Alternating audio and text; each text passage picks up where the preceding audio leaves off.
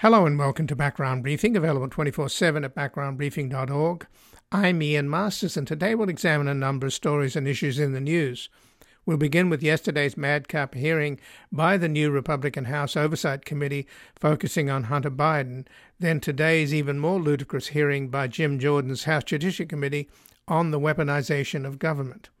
Joining us is Andrew Feinberg, the White House correspondent for The Independent, where his latest articles are GOP airs grievances at bizarre Twitter hearing and Trump paid himself almost $1 million from donors since leaving White House. Then we'll investigate the spiking of a story on The Nation magazine's publisher's pro-Putin bias by the editor of the Columbia Journalism Review, Kyle Pope, who is now embroiled in a controversy, having published an article by Jeff Gerth that furthered the theory William Barr and John Durham have demonstrably failed to prove. Joining us is the author of the article on the Nation's Russia coverage that was killed, Duncan Campbell, an investigative journalist, author, consultant, and television producer specializing in privacy, civil liberties, and surveillance issues, a recognized forensic expert witness on computers and communication data. He's provided specialist testimony in over 100 criminal and civil cases and has given evidence to the House of Commons and the European Parliament on surveillance legislation. His best-known investigations led to major legal clashes with successive British governments, and he is the author of a number of books, including War Plan UK, The Unsinkable Aircraft Carrier, On the Record, Interception Capabilities 2000, and his latest, The World Under Surveillance. Then finally we'll look into what the Pentagon means when it says the new deal with the Philippines is, quote, for spaces, not bases, when the U.S. already has 750 bases worldwide in 80 countries, with 313 in the Asia-Pacific region. Joining us is David Vine, a professor of anthropology at American University and the author of Base Nation, How U.S. Military Bases Abroad Harm America and the World, Island of Shame, The Secret History of the U.S. Military Base at Diego Garcia, and most recently, The United States of War, A Global History of America's Endless Conflicts from Columbus to the Islamic State, now out in paperback. He is a contributor to the blog overseasbases.net and is a member of the Overseas Base Realignment and Closure Coalition, where there is a new report, Why New U.S. Military Bases in the Philippines Are a Bad Idea. And before we begin, I'd like to thank our many sustaining listeners and donors whose continued and growing support for Background Briefing over the past year has maintained our commercial-free independence as we build our online podcast audience, broadcast on a growing number of stations nationwide, expand our production team, create a new home for our nonprofit foundation at publictruthmedia.org, and make sure every program remains available to all with no paywalls. If you haven't yet and are able to make a monthly contribution, visit backgroundbriefing.org/donate, where your tax-deductible contributions, large and small, enable us to provide you with a daily briefing on important issues in the news as we work to build a reality-based community in post-truth America. And joining us now is Andrew Feinberg, who is the White House correspondent for The Independent, whose latest articles are GOP airs grievances at bizarre Twitter hearing and Trump paid himself almost $1 million from donors since leaving White House. Welcome to Background Briefing, Andrew Feinberg. Thanks for having me. So, Andrew, on Wednesday morning, just after the State of the Union, of course, there was the hearing by the House Oversight Committee. You describe it as a madcap hearing, but I think to some extent, maybe it was trumped today by the hearing by Jim Jordan's Judiciary Committee subcommittee on the so-called weaponization of the government. So was one madder than the other, or were they both madcap? I think both of the hearings were equally madcap, as you put it, in their own way. Yesterday in oversight, you had a panel of several witnesses who used to work at Twitter, none of whom currently work at Twitter, and yet were being asked to account for some of the company's more recent actions, as well as things that happened 2 years ago, 3 years ago, during the 2020 election and afterwards. At one point, you had Marjorie Taylor Greene, the congresswoman from Georgia, screaming at these witnesses about how she wasn't going to ask them questions. She was just going to talk at them and not let them talk because they had censored her by suspending her personal Twitter account. And she went on this bizarre rant where she brought up one of the witnesses' doctoral dissertation at UPenn that he went on people have obsessed over, and conclude the rant with, oh, and by the way, I'm a member of Congress and you are not. To which, if I had been on the panel, my response probably would have been, and thank God for that, that I'm not a member of Congress, especially one on that committee, because it was just crazy and grievance filled. This is a non-issue. It was the reason for the hearing is you had a decision to temporarily restrict distribution of an unflattering article about Hunter Biden that Republicans have been convinced would have somehow swung the election had more people been able to share it on Twitter. It makes no sense. But specifically, just to follow up on Marjorie Taylor Greene's attacking the witness, former employee of Twitter, Yoel Roth, he had a falling out with Musk, who spent $44 billion to essentially own the libs. Musk had promoted this QAnon conspiracy theory that accused Yoel Roth of supporting pedophilia. And that's apparently what Marjorie Taylor Greene brought up. And she harangued him and brought up that smear and then gave him no chance to correct the record. Right. And it's worth noting that Mr. Roth had to sell his house because QAnon people were posting his home address online, and his family had to flee because they were being targeted with death threats, which frankly is really a common outcome anytime you get on the bad side of prominent Republicans, prominent Trump supporters, or really any supporters of Elon Musk these days. They all have rabid cult followings who like to threaten people. Well, there's something about Musk smearing people for being pedophiles. He did that with the people that rescued those kids in Thailand from the cave. So about which a movie. Oh yeah, I'd forgotten about that. So there's a pattern. Right. But it's disturbing, no matter how you slice it. So at the risk of trying to make sense out of insanity, what is going on with this October 2020 New York Post story that the Republicans feel that Twitter somehow blocked the distribution of in order to help Hunter Biden, and supposedly it had the smoking gun of email messages from Hunter Biden to executives at Ukrainian gas company? It was allegedly an email from an executive at this gas company, Burisma, to Hunter Biden, saying, "Thank you for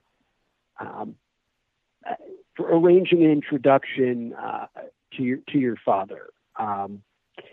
Arranging, not there was no meeting with the guy on Joe Biden's official schedules. But it sounds like what it was a drop-in, a quick handshake, an event, and the guy was writing like, "Hey, thank you for getting me a chance to meet your dad, who happens to be the vice president of the United States." Seems like a polite thing to do, write a thank you note, but this was an issue because Joe Biden had said during the campaign that he never discussed his son's business dealings, his professional endeavors with him when he was vice president and afterwards, for that matter. And Republicans have claimed that this email means that he's lying, but meeting with someone or having a handshake and photo op with someone does not mean you discussed their business with your son. It just means you had a photo op or a handshake. But anyway, the New York Post published this story based on materials from Hunter Biden's alleged laptop. Twitter made the decision to restrict distribution, thinking it was part of a hack and leak operation like what happened during the 2016 election with all of those John Podesta and DNC emails. 24 hours later, they reversed it. But Republicans in the period since have cited these very dubious polls that they claim showed that something like 60% of Democrats would have not voted for Joe Biden had they known about either this story or had they known about Hunter Biden's laptop. If you can make sense out of that, you're smarter than I am, because it doesn't really make much sense. What happened was Republicans, for most of the 2020 campaign, and before the 2020 campaign really got started, if you remember Donald Trump's first impeachment trial, had hoped that something having to do with Hunter Biden would be enough of a smoking gun, October surprise to depress voter turnout for Democrats or throw up a nice big cloud of scandal around Joe Biden, which was the circumstance that had led Hillary Clinton to lose to Donald Trump in 2016. If you remember the email investigation and that last-minute Comey letter, they were banking on it. And this Hunter Biden hard drive, laptop, email, whatever was supposed to be their 2020 Comey letter. And when it wasn't, they blamed Twitter.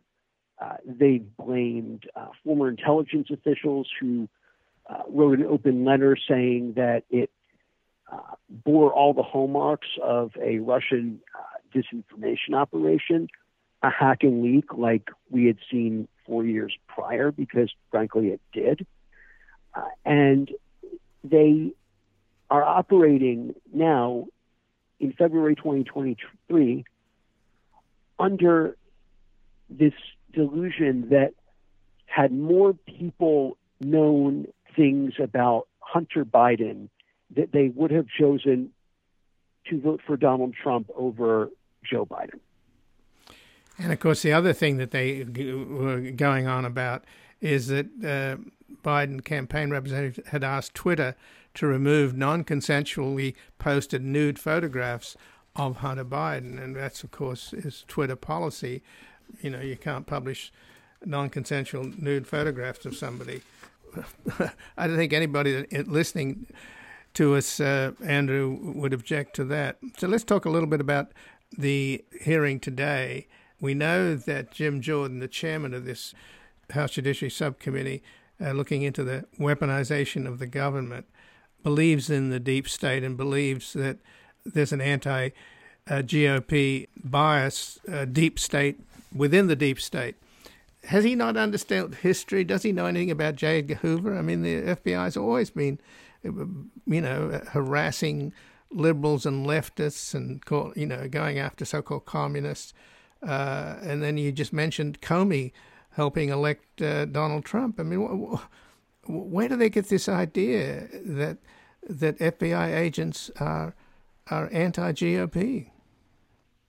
Well, I'll tell you, if we could somehow contact Mr. Hoover wherever he is, he would be shocked to find that there are people who believe that his FBI, the bureau, the agency he created, is somehow now an arm of a global leftist project. But if you heard many of the Republican members of this Judiciary Subcommittee, and frankly, some of the Republican lawmakers who were witnesses before this committee today, well, you might come away with that same impression. The testimony today from Senator Chuck Grassley and Senator Ron Johnson was nothing short of unhinged. And it goes back to this idea that you saw in this oversight hearing yesterday that there is a coordinated effort by federal law enforcement, the U.S. intelligence community, the press, and as Senator Johnson said, charitable foundations, which I guess was his way of trying to say George Soros without saying George Soros, to cause people to not want to vote for Republicans. It doesn't really make a lot of sense, but they believe it, and it's really an article of faith in greater Trump world and the Republican universe that pretty much everyone is biased against them. Every institution has been captured by, as they put it, the left, whatever that means. Well, but Ron Johnson went on to accuse the Department of Justice of persecuting the insurgents that were behind the insurrection. Done that too, yeah. He's done that too. I wasn't going to get as much into that, but yeah, he discussed what many Republican activists and office holders call the two-tiered system of justice, which basically to them means that people who broke into the Capitol and assaulted police officers and violated laws to stop the quadrennial joint session of Congress during which electoral votes were counted and Donald Trump's loss to Joe Biden was made official. It means that those people get arrested and charged with crimes, but other people, unspecified, unnamed people, usually Black people, civil rights protesters, Black Lives Matter activists who have, in Republicans' view, committed unspecified crimes, don't get arrested and charged for those nebulous offenses. So, or to put it another way, when they say two-tiered system of justice, they mean Donald Trump gets investigated for alleged crimes, but say Hillary Clinton is not in prison for all the murders they believe she's committed. And she hasn't committed any murders, but I'm saying that to make a point that they really do believe that the justice system is rigged against them because their enemies are not already in prison. So just in closing, what did Tulsi Gabbard have to say? She's a former Democratic congressman from Hawaii, a member of a cult, and also a regular on Fox News. Ms. Gabbard's appearance was a bit strange, but she is a former member of Congress, and she wanted to testify, I assume. Her statement today really boiled down to free speech is under attack because Hillary Clinton and Mitt Romney said mean things about me. She, like many of the Republicans on that panel who invited her to testify, is carrying around an old grievance from the 2020 election, which is Hillary Clinton suggested that, I believe the word she used was a Russian asset, because Ms. Gabbard frequently parrots the Kremlin's preferred policy positions, whether it's on Syria or Ukraine or other foreign policy matters, quite frankly. Well, I think it's this is a harbinger of 2 more years of this insanity. This is that coming out of the just out of the gate, and this has nothing to do with the functioning of government, right? This is none at all. And Jim Jordan has actually explicitly said the goal of this select subcommittee is to soften up the ground for 2024 to do what the Republican-led Benghazi committee did to Hillary Clinton in 2016, They want to create a specter of scandal around Joe Biden, and if not Joe Biden, then Joe Biden's family, and hope that that will turn off enough people to depress Democratic turnout and allow a Republican, for some preferably Donald Trump, to pull that inside straight like he did in 2016 and win an electoral college victory. That is the goal. They've set it, and it's going to get weirder from here. So I'd say buckle up. Well, Andrew Feinberg, I thank you so much for joining us here today. Anytime. And again, I'll be speaking with Andrew Feinberg, who is the White House correspondent for The Independent, where his latest articles are GOP airs grievances at bizarre Twitter hearing and Trump paid himself almost $1 million from donors since leaving White House. We're going to take a brief station break. We're back investigating the spiking of a story on The Nation magazine's publisher's pro-Putin bias by the editor of the Columbia Journalism Review, Kyle Pope, who is now embroiled in a controversy, having published an article by Jeff Gerth that furthered the theory William Barr and John Durham had demonstrably failed to prove. Everybody loves cowboys and clowns. You're everybody's hero for just a little while. But when the goodbyes are said and the spotlight goes dead, there's no one left who cares to hang around to love the cowboys and clowns. Welcome back. I'm Ian Masters, and this is Background Briefing, available 24/7 at backgroundbriefing.org.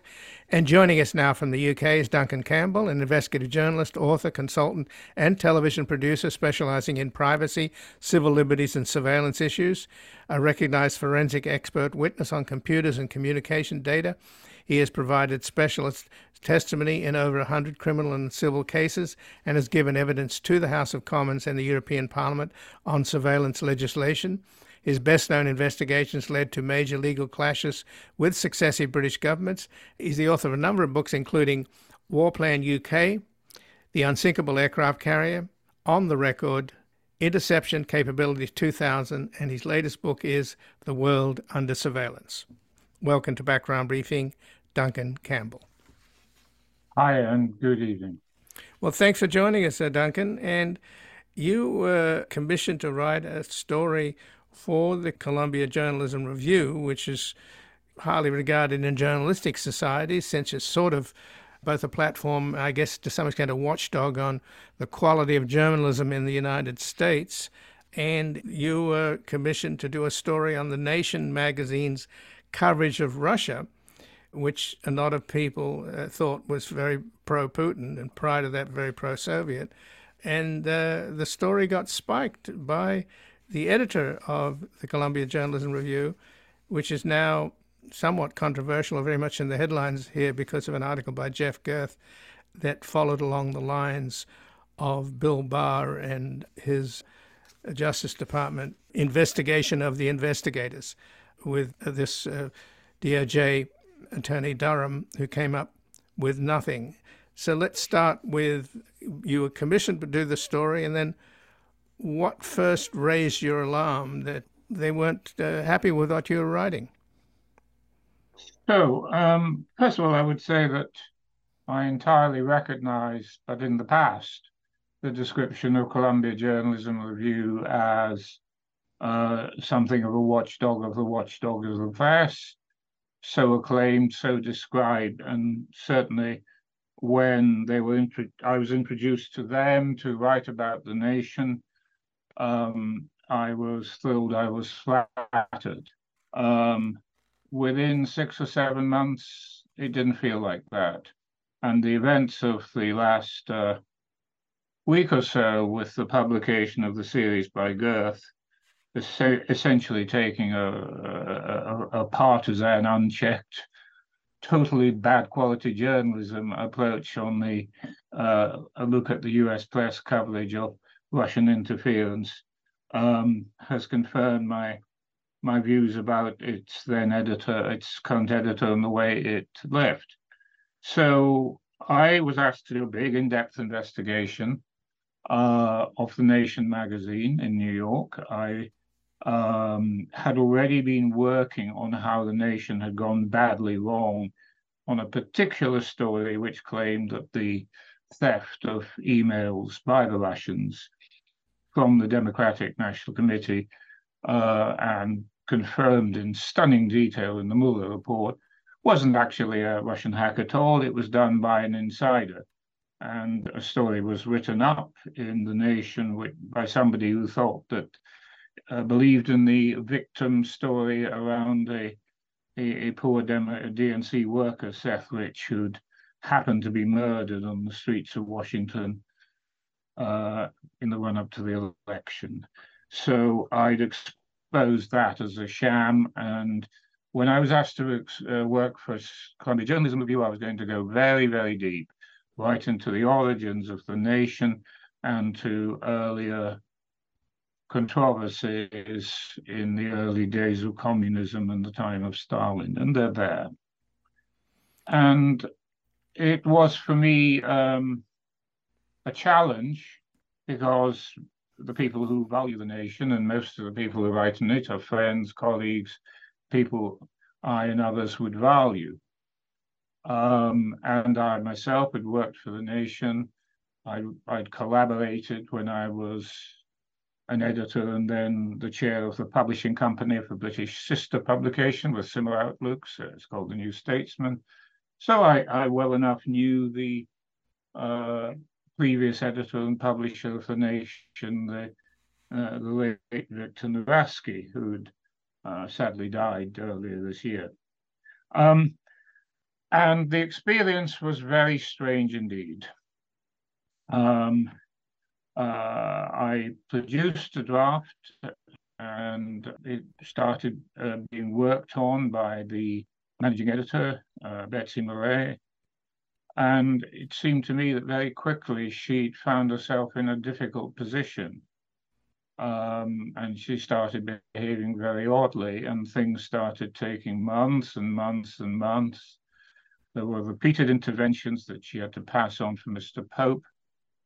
Mr. Pope being the editor and publisher of the... Mr. Kyle Pope is the editor and publisher of the Journalism Review within the Graduate Journalism School at Columbia, epicenter of journalism. How did it go wrong? It first of all started with a call that I was asked to have with Mr. Kyle Pope to talk about conflicts of interest. And I was thinking, well, there is a conflict of interest we should understand here, because I'm going to have to interview Mr. Navratsky. And he didn't just become the publisher of Nation. He subsequently became a professor at Columbia and was the president of the Journalism Review. So very conflicted. I thought I completely understood the call. And when I spoke to Mr. Pope for just over half an hour, it was all about that. And the penny didn't drop. What I didn't see, although it was in plain sight, if I'd thought to run background checks on the people I was working for, Mr. Pope and the Journalism Review, was that he had arranged a massive conflict of interest, which he kept secret. The conflict of interest was personal and financial. Somehow, we don't know who suggested it to whom, but he got together with the principal subject of our story, which is Katrina van den Heuvel. Katrina has spent her career in The Nation. She was able to use independent wealth from her family to purchase The Nation, and for many years was its editor and is now its publisher. So she has been the dominant figure in The Nation for many years.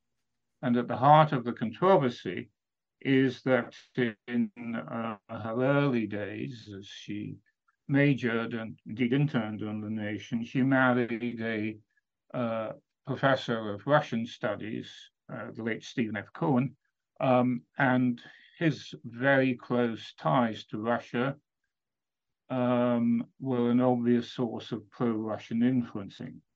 So Mr. Pope essentially formed an undisclosed, significant and important relationship with the subject or a subject of the story he had commissioned on me to report.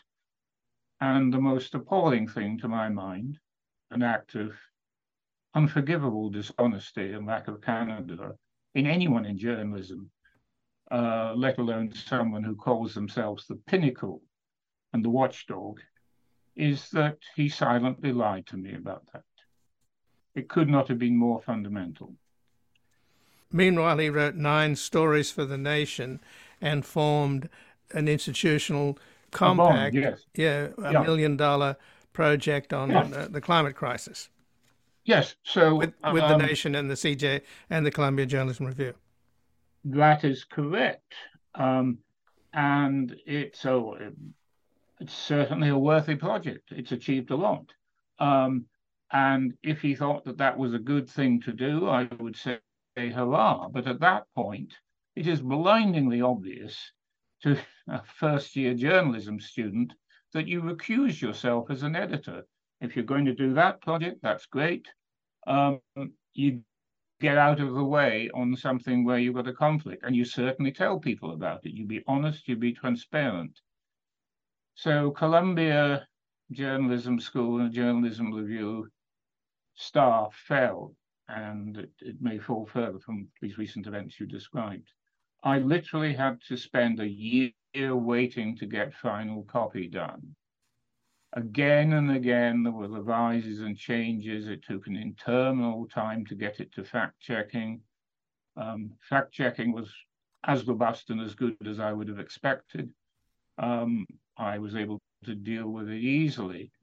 And then we got to the point when my managing editor and working editor, Betsy, told me we're going to publish on a specific date, and that was August the 6th of 2020. So finally it was going to be done and this story would be out. 2 days before, less than 2 days before, tracing the forensic record inside the material that Mr. Pope then edited, I see that at 8 o'clock in the evening, he and Betsy both sat down and started tearing pieces out of the article. And they did this over a period of 2 hours. And then the record actually shows that the very last thing that Mr. Pope did was to remove my declaration of a conflict of interest potentially concerning Nowatzki and put in a truthful statement on this last moment of the last day that he'd been taking money from The Nation, that he'd had articles published, and that he'd been involved with Katrina vanden Heuvel in this climate change project for the previous 14 months. I was shocked is the understatement of my career. And it got worse. The next day, he called in the managing editor, according to her emails to me, and said to her that Professor Cohen was seriously ill, and therefore the whole story should be pulled. And I then received a second mail, hard on the heels of a first one, tearing shreds out of the article saying, please go elsewhere, in effect, and, we'll pay you some kill fee. It was as leaden a crash as you could hope never to experience in the cage of journalism. But specifically, as the article was pulled apart and they kept cutting stuff, was most of what was being cut was stuff about the Nation or under vanden Heuvel and her husband Stephen Cohen's pro-Russian bias or going back to a pro-Soviet bias. I mean, for example, they removed the passage how you described how Stephen Cohen and Katrina vanden Heuvel traveled to Moscow in 2009 to receive Russia's Order of Friendship Award, which is, of course, is a high honor. That was cut out. What else was cut out? The entire guts of how they'd gone wrong on the story. The main story about the DNC hack, and they cut out. Mr. Pope wanted various comments that had been in the fact-checking, been in the drafts for a year about Katrina vanden Heuvel. He wanted them removed, and he wanted her described in a much more flattering way and the excellence of her achievements added. I haven't bothered to look at what the story would have looked like had these cuts gone through and the changes been made, but it would have been an utterly different story from one where we began, in which the links with Russia were concealed. For example, the easy, obvious thing to find out, Katrina vanden Heuvel has been a very frequent contributor to the Russia Today outlet, which obviously pushes out the Putin government line entirely. So the story was, we would say here, gutted. And he didn't just want to stop there on the first thing. He wanted more cuts. He said in a comment he wrote in, this has got to be cut way back. And after a year of editing, complete proper fact checking, he then had the absolutely audacity to say that it was too old a story as well. At this point, you just have to look at this person and say, on how many levels is he not a hypocrite? First of all, a year of delay was occasioned by him in the way that he drove it, held back his deputy, probably put her in a very grave situation of professional concern because she would have known that he was silently lying to me. And failing to realize that the story was absolutely important, even if it got to 2000. It just gets worse.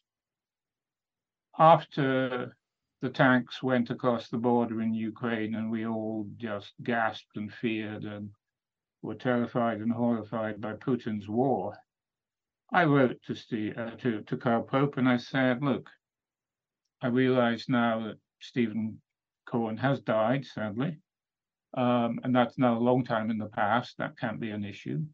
And the war in Ukraine is absolutely an issue. It's the issue of the age. You have a duty to publish. And he just basically said, oh, no, you were so slow getting this story, and anyway, it's too long ago. But at the same time, he took a commission to write a book, which he's never produced, about the whole Trump and the press affair. And he commissioned Mr. Girth, as you said, controversially, to write at great length about events which by the time Mr. Girth has published, of course, are 8 years old, and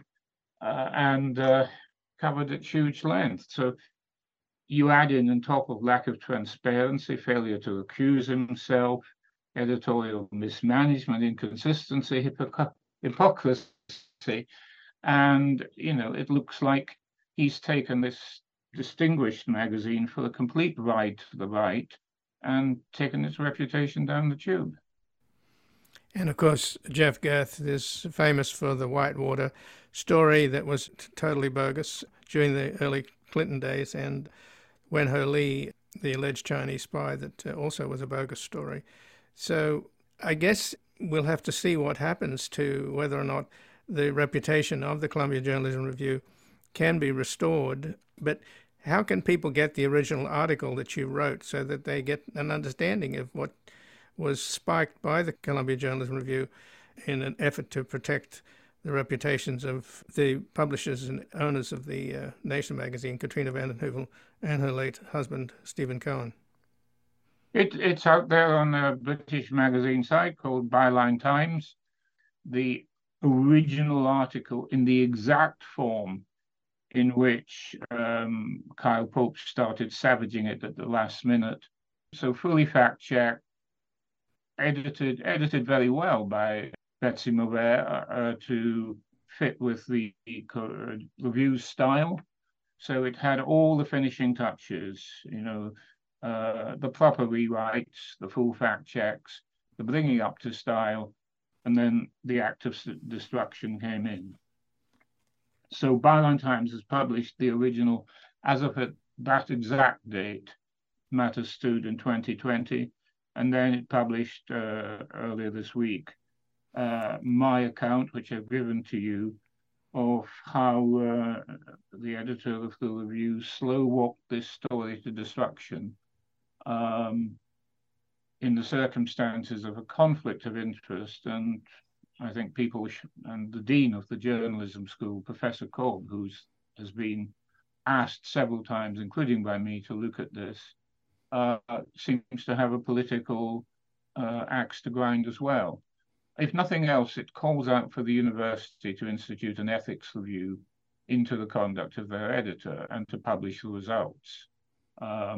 Do so fairly and fearlessly, and meet up to the standards that you proclaim you stand for. That's got to be the call made to the university and to the journalism schools. A lot of very decent journalists who came through that place and must be wondering, what the hell has gone on? Well, Duncan Campbell, I thank you very much for joining us here today, and we'll publish the link to your original full and complete story at backgroundbriefing.org. I thank you again. Take care. Thank you. And again, I've been speaking with Duncan Campbell, investigative journalist, author, consultant, and television producer specializing in privacy, civil liberties, and surveillance issues, a recognized forensic expert on computers and communication data. He's provided specialist testimony in over 100 criminal and civil cases and has given evidence to the House of Commons and the European Parliament on surveillance legislation. His best-known investigations led to major legal clashes with successive British governments. He's the author of a number of books, including War Plan UK, The Unsinkable Aircraft Carrier, On the Record, Interception Capabilities 2000, and his latest book is The World Under Surveillance. We're going to take a brief station break and back looking into what the Pentagon means when it says the new deal with the Philippines is for spaces, not bases, when the U.S. already has 750 bases worldwide in 80 countries, with 313 in the Asia-Pacific region.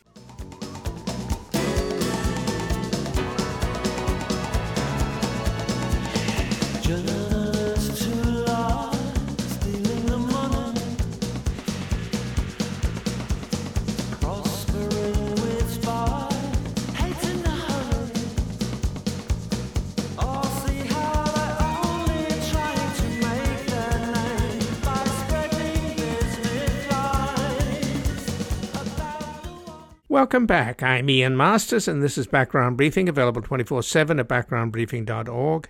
And joining us now, David Vine, a professor of anthropology at American University and the author of Base Nation, How U.S. Military Bases Abroad Harm America and the World, Island of Shame, The Secret History of the U.S. Military Base on Diego Garcia, and most recently, The United States of War, A Global History of America's Endless Conflicts from Columbus to the Islamic State, now out in paperback.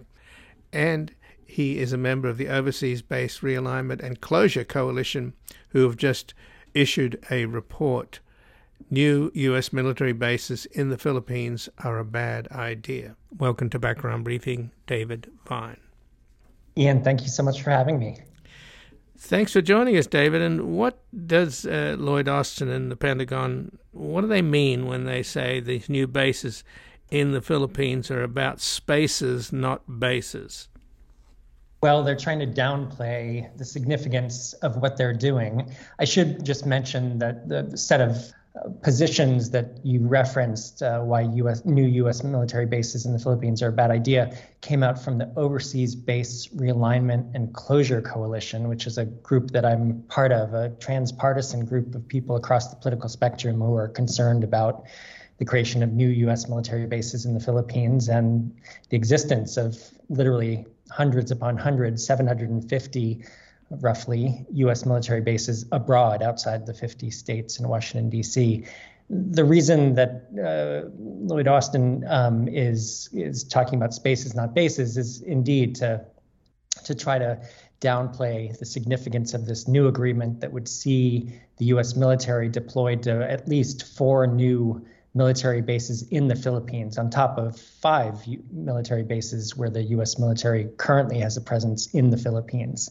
And I should say this is on top of more than 300 military bases that the United States already possesses in East Asia surrounding China. And this is all about China.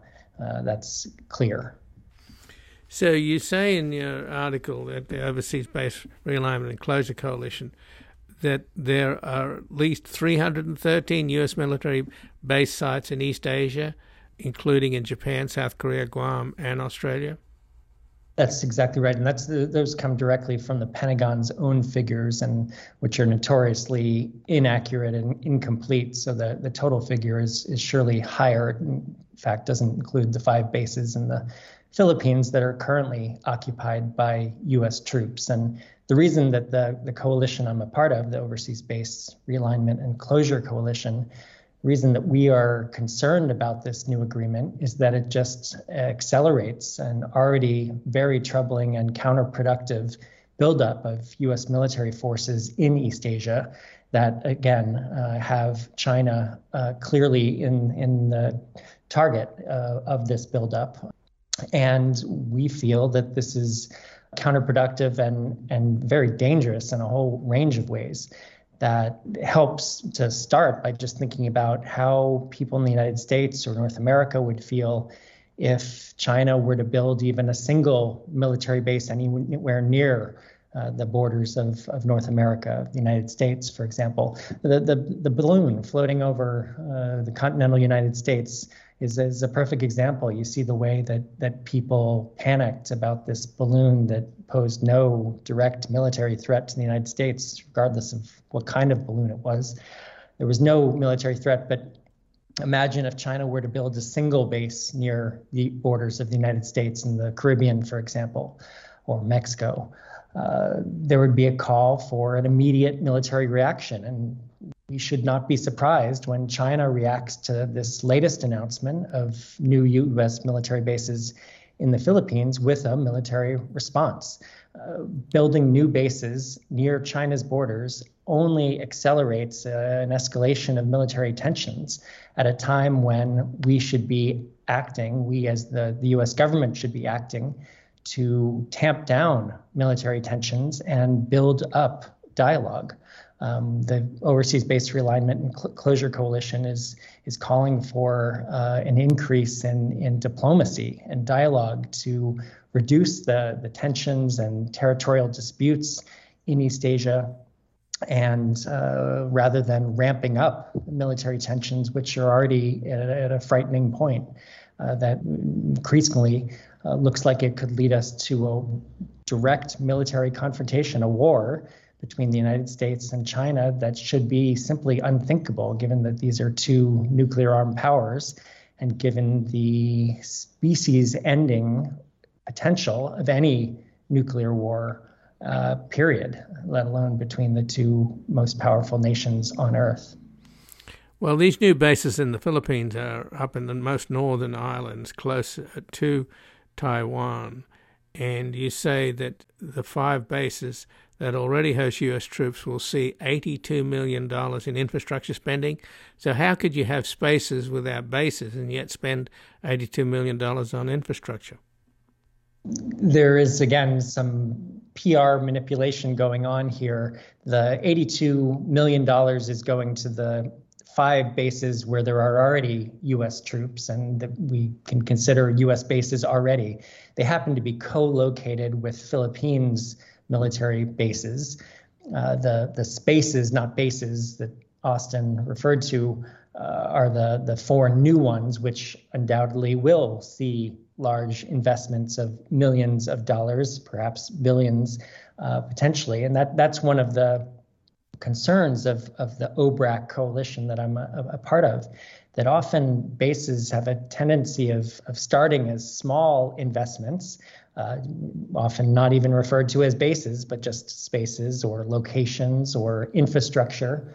And they tend to grow in size over time, accumulating investment of U.S. taxpayer dollars.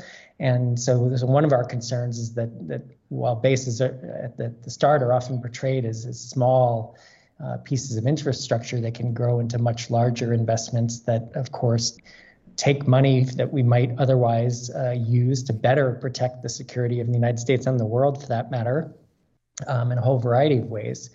So we have to see the trade-offs involved in investing millions, and on a global level, the United States is currently spending about $80 billion, billion with a B, $80 billion a year on maintaining U.S. military bases and troops outside the United States.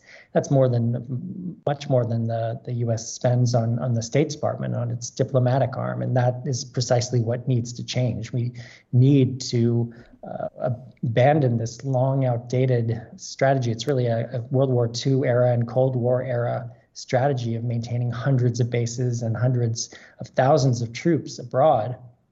We need to abandon that strategy, close unnecessary bases abroad while building up the U.S. diplomatic presence and diplomatic forms of engagement, among other forms of engagement with people around the world, to reduce the risk of war and make this world a more peaceful place at a time when, of course, there's far too much war, from Ukraine to far beyond. And you're talking about $80 billion to support 750 U.S. bases abroad, which is an extraordinary statistic. So recently, both the United States and Australia were alarmed at inroads being made by China into the Solomons. And of course, the capital of the Solomons is in Guadalcanal, the island of which, of course, resonates in U.S. military history. But what's really going on in these island nations is that they're incredibly poor. I mean, by the way, the U.S. just recently, just only in the last couple of weeks, decided to have an embassy in the Solomons. So China is building ports and infrastructure. And why isn't, instead of U.S. competing for bases, why aren't they sending in USAID? Because the real issue with these island nations, and particularly the Solomons, is incredible poverty. I mean, I don't know if you've been to these islands, but, you know, the beaches are strewn with junk and trash, and people are very, very poor. So it would seem to me that we'd get much more bang for the buck if we improved the living standards of these peoples in these islands, as opposed to getting hysterical over the Chinese building bases. Indeed, I have had a chance to do some research in the Pacific, and I think you're exactly right, and it shows how wrong-headed and counterproductive the U.S. strategy of global engagement, which is so much revolved around the construction of bases and the deployment of military forces, how counterproductive and unhelpful that is. The deal in the Solomon Islands showed how overlooked I think people in the Solomons felt, and I'm actually pleased to say that the establishment of a new U.S. embassy in the Solomon Islands is actually a sign of the direction that the Biden administration and the United States should be moving in. We should be building up our diplomatic presence in places like the Solomon Islands and our diplomatic engagement, rather than attempting to just build more military bases. It's quite telling that the United States currently has about 3 times as many military bases outside the United States as it does U.S. embassies, consulates, and missions. This is a reflection of the way in which the commitment to military force and military presence is totally out of proportion, first of all, to the threats facing the United States, and totally out of proportion to our diplomatic efforts, as well as our efforts to alleviate, for example, as you pointed out, global poverty. That is what the United States needs to double and triple down on, while reducing its military presence globally, which is fundamentally ramping up military tensions and making catastrophic war more likely. Well, just in closing, I mean, the U.S. obviously hasn't learned from its own, quote, success in ending the Cold War, because it was soft power that brought down the Berlin Wall. It wasn't the number of missiles that the Soviets and the Americans had pointed at each other, but rather MTV, rock and roll, you name it, anything but military. And we just don't seem to understand the value of U.S. soft power. And, of course, it's getting eroded all the time. I mean, if you look at what's happening in the U.S. government now with these crazy Republicans having these bizarre hearings about insane QAnon stuff, I'm sure the rest of the world is thinking they don't want to necessarily follow that model. Indeed. And I think this is a moment where the United States needs to show leadership around the problems that are really facing the world, beginning with global warming as well as global pandemics. This is a time where that is where we should be, in addition to global hunger and global poverty. This is where the United States can play a leadership role in bringing countries together to address the problems that are facing all of us, while also using diplomacy, negotiation to address the real concerns that countries like the Philippines have. They have a legitimate beef with China over some of the islands and territory that the Philippines rightfully should control. But those concerns and regional tensions can be dealt with diplomacy and negotiation, and should not be dealt with this outdated deterrent strategy of just building up military forces and using threat and the threat of force to try to solve problems that fundamentally do not have military solutions. So where do you see things going now with, you mentioned the balloon and the hysterical response here in the United States.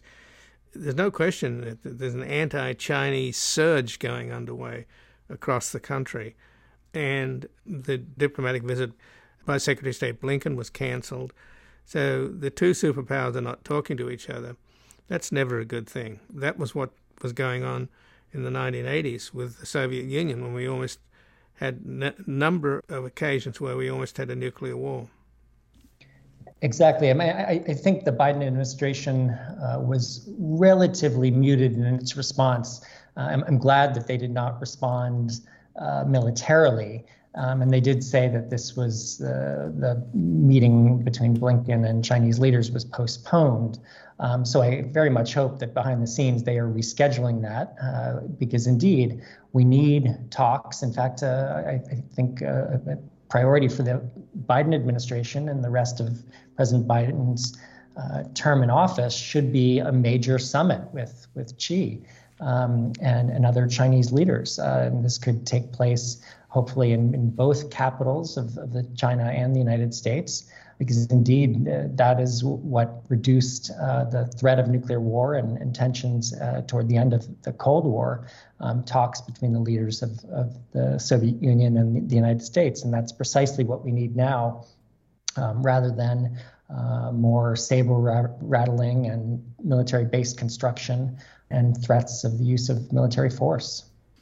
So just in closing, do you see this becoming a political issue? I mean, with the Republicans, during the Cold War, the Democrats were always attacked for being soft on the Soviets, soft on communism. Is there the similar thing happening here? The accusations of being soft on China? In other words, had Blinken gone ahead with the diplomatic visit to China, don't you think the Republicans would have gone hysterical over that? I think this is something that we should be concerned about. And indeed, that's part of why I think it was a relatively measured response to simply postpone that meeting. But I think we can't let folks who are concerned about the rising tensions between China and the United States can't let Republicans get away with what is at base fundamentally anti-Chinese and xenophobic, racist rhetoric about that is fear-mongering at its core. There is growing fear-mongering about the Chinese military threat when the Chinese military does not pose the threat to the United States that, for example, the Soviet Union did during the Cold War. Fundamentally, this kind of fear-mongering really only benefits the military-industrial complex, the weapons manufacturers, who are benefiting mightily from astronomical increases to the Pentagon budget. So I think we need to push back and find every way possible to show that there is a far smarter, cheaper and ultimately more productive approach to engaging China and to engaging around the world. Well, David Vine, I thank you very much for joining us here today. Thanks so much, Ian. It was a pleasure. And I've been speaking with David Vine, who's a professor of anthropology at American University and the author of Base Nation, How U.S. Military Bases Abroad Harm America and the World, Island of Shame, The Secret History of the U.S. Military Base on Diego Garcia, and most recently, The United States of War, A Global History of America's Endless Conflicts from Columbus to the Islamic State, now out in paperback. And he is a member of the Overseas Base Realignment and Closure Coalition, who have just issued a report. New U.S. military bases in the Philippines are a bad idea. This has been Background Briefing. I'm Ian Masters, and I'd like to thank producer Graham Fitzgibbon. And to help us sustain this program into the future and assure it remains free to all, please take a moment to support us by going to backgroundbriefing.org/donate or publictruthmedia.org, where you will find our non-profit Public Truth Media Foundation, where your tax-deductible donations, large and small, keep us broadcasting. And if you missed any of today's program and would like to explore our vast archives, you can find us at backgroundbriefing.org, where we'll include extended interviews searchable by topic, and have made it easy for you to sign up for daily email updates that provide links to resources, articles, and books discussed on the program. Also, you can find links there to subscribe wherever you get your podcasts, and we also encourage your ratings and reviews on these platforms. Find us on Twitter and Facebook at Ian Masters Media, and please do help us reach more listeners by sharing this program with friends, family, and colleagues. And I'll be back again on Sunday with another Background Briefing at backgroundbriefing.org. Bye for now. The guy that lived next door in 305